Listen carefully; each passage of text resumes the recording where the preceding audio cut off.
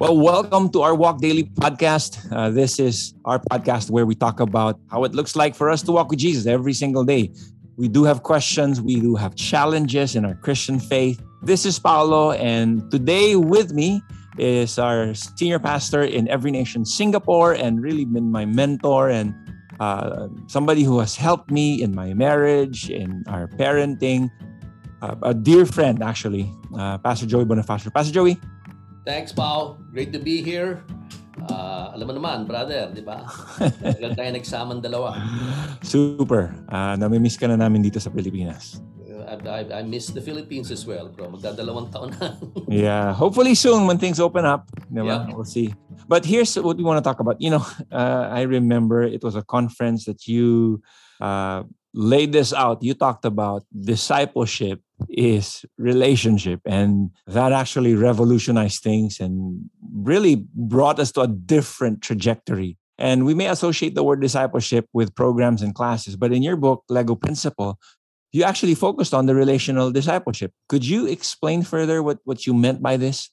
Well, it's very simple, Pao. Ang totoo kasi, lalo na ngayon because of COVID, di ba? Everything has become asynchronous. Sa isang bahay nga, may tao na gusto magpa-vaccine, yung asawa gusto, yung isa asawa ayaw. Yung isa gusto ng online service, yung isa gusto live service. Kumbaga sa katotohanan, even before COVID, ang tao naman iba-iba yan eh. So pag ginawa mo siyang programa, paano kung yung programa yun hindi para sa kanya? Di patay na, di ba?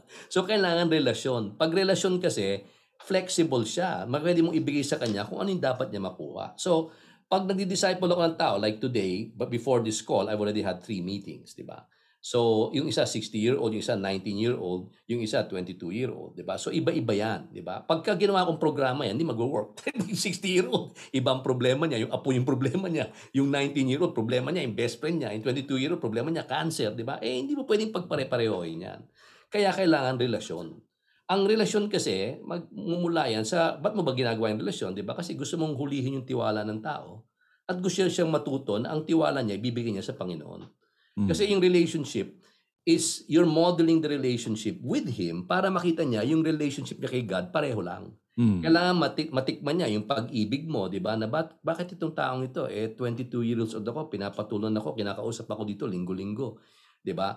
Bakit? 'Di ba? Kasi mahal mo siya, 'di ba? So ganun din 'yan, 'di ba? Ngayon, makita niya kung itong taong ito na finite na limitado, nagagawa ito, how much more itong Diyos na pinapakilala niya sa akin. So mas effective siya kaysa kung programa na ito kailangan ganito, hindi yan ang kailangan ko eh. Ang issue ko ngayon finance, ang issue ko ngayon health, ang issue ko ngayon marriage, ang issue ko apo, ang issue ko spiritual. Iba-iba siya. So that's why the idea is relasyon, di ba? Tapos, you listen. Papakinggan mo kung ano yung issue niya, tsaka mo siya kakausapin tungkol sa issue niya yon, di ba? Which is a little bit harder, but in reality, more effective in the long run. And the best way to do it is the way Jesus did it. That's how Jesus made disciples, by the way, relational. Many times, He was just asking questions kasi pag tanong niya ng tanong, doon lumalabas yung issue ng puso ng tao. Tapos sasabihin na niya, truly, I tell you, di ba? Sasabihin lang niya yung verse. Parang ganun naman kasimple talaga yan dapat eh. Ang importante lang, meron tayong pasyensya at pag-ibig kasi hindi naman sabay-sabay matututo ang mga tao, di ba? So that's why it has to be relational. In practical terms, Pastor Joey, these days, diba, how does that show up? Do you have stories? Do you have examples? Let's say somebody's listening into the podcast. Okay, discipleship is relationship. Pero paano? How do I do that now? Ako, primarily, sabihin ko sa kanya, anong gusto mong pag-usapan? So let's say you're a member of parliament, or let's say you're a student, or let's say you're somebody who's struggling with your sexuality, or whatever. Anong gusto mong pag-usapan? Di ba? Kung anong gusto mong pag-usapan, sige, pakikinggan kita, di ba? Tapos kita pakinggan, sabihin ko sa kanya, alam mo, hindi ko alam yung sagot dyan, or kung alam ko yung sagot, sasagutin ko, di ba? Pero itong alam ko, dasal tayo. Diba? So ako palagi, pagdating na sa discipleship, pagdadasal tayo. Kasi naniniwala ako na pag nagdasal tayo, sasagutin ka ng Diyos. Di ba? Pag sinagot ka na ng Diyos, kasi ako, I believe, hindi ako yung solution sa problema mo eh. Di ba? Hindi naman ako Diyos. Ibig sabihin, ang trabaho ko mag-disciple. Ang trabaho ko mag-relate sa'yo over time para makita mo yung Diyos sa buhay ko. Di ba?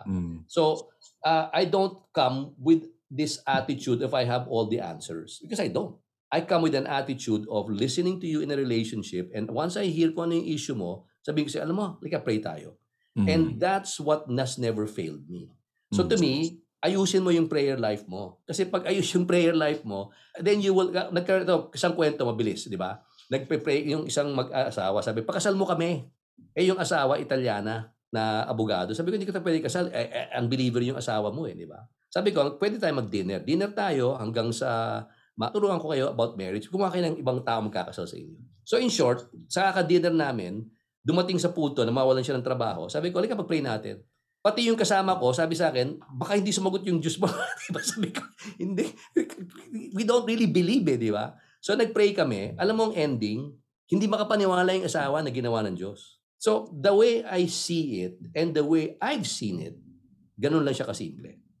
If you look at the way Jesus did it, talk to the Samaritan woman, talk to the people in the wedding, talk to the blind, talk to the deaf, talk to the fisherman, talk to the rich young ruler. It's all conversations relationally, and it boils down to magdadasal siya, sasagutin niya, tapos mababorn again yung tao. Then the discipleship continues relationally. Ito, Pastor Joey, kasi there are those now who feel apprehensive because maybe, I don't know, they've been hurt, they've been offended by relationships. Kasi nga, relationships can get messy. So, yes. What would you say to a person na, I don't know if I want to try again, I don't want to get connected with another person because I might get hurt again. What would you say? Ako, depende kung sino yung tao. Again, depende what is the pain, right? I just did a series of messages on pain and how important pain is because a lot of us are in pain. Diba? So the message revolved around the fact that if you're going to be a leader, you're going to understand the degree of leadership, that the span of your leadership is contingent on your threshold for pain. Diba? In other words, there's levels of pain. There's the level of hindi nangyayari yung gusto mo, discouraging. Kailangan malaman mo yan kasi may physical pain, may emotional pain, may mental pain. Pag hindi mo na-process yan, maloloko ka ng demonyo, mako-confuse ka. Hindi mo alam, baka mamaya, akala mo, kagat ng langgam, mega pain, di ba? Kagat lang ng langgam yan, pare. Di ba sabihin, kailangan ma-process mo yan. So, we have to teach people, if you're talking about pain, that pain is part and parcel of life. Hindi ka pwede magkaanak pag walang pain. Di ba? Bago ka manganak, magkakaroon ka ng pain. That's part and parcel of life. So, your ability to process pain is important to your life. But one thing for sure, avoiding it is not the way to go. One thing is for sure, numbing yourself to it is not the way to go. That's that leper, right? One thing is for sure, right? Processing it is the way to go. Alamin mo, kasi pag nalaman mo kung saan nanggagaling, then you can ask yourself, ano ba ang gusto ituro sa akin ni Lord dito? Diba? Nice. Then, kasi iba-iba yan. Habang lumalaki yung organisasyon mo, ang small group mo, ang pamilya mo, katakot-takot na pain yan. Di ba? Hindi yan mawawala. Di ba? Kaya lang kailangan malaman mo saan ba siya nanggagaling. Meron kasing psychosomatic pain. Ina-imagine mo lang. Merong self-inflicted pain. Kailangan malaman mo lahat yan para ma-process mo ng tama. Yeah, go ahead. Nice, Sorry. Nice. Before we wrap in prayer, Pastor Joey, I'm going to ask you to pray for those who are listening today. Any final words in light of what we talked about? And then if you could also pray for us. Very simple. We are in the same storm in different boats. So imagine mo may bagyo, iba-ibang pinalagyan natin. So asynchronous na yung mundo. What will work in an asynchronous world is the ability to scale customization. Yung iba-iba. Now the only way to do that is through relationships. Wow. Stay with the person, lalabas yan. And trust the Holy Spirit. By the way, hindi ikaw si Holy Spirit. Ikaw yung kaibigan, nagli-lead ng Holy Spirit. Nice. Do not try to play that role, right? You will not be the answer. And if you're not the answer, God's not condemning you. He's happy that you love people, that you're going out of the way. If they walk away from Him, that's their business, not yours. Okay, so let you process that pain. You're going to be fine. Lord, bless the people who are listening to this podcast. Continue to inspire them, Lord, to love you and to love others. Lord, yun lang po ang sabi ninyo. All of these commandments are summarized in these two thoughts. Love God and love people. In Jesus' name, amen. Wow. Pastor Joey, solid. Salamat. Yeah, go pa. Punta ka dito. Wala na, namimiss ko na yung... 2 weeks. Pwede yun. Chicken rice. For 2 weeks. Rice, curry head, lahat.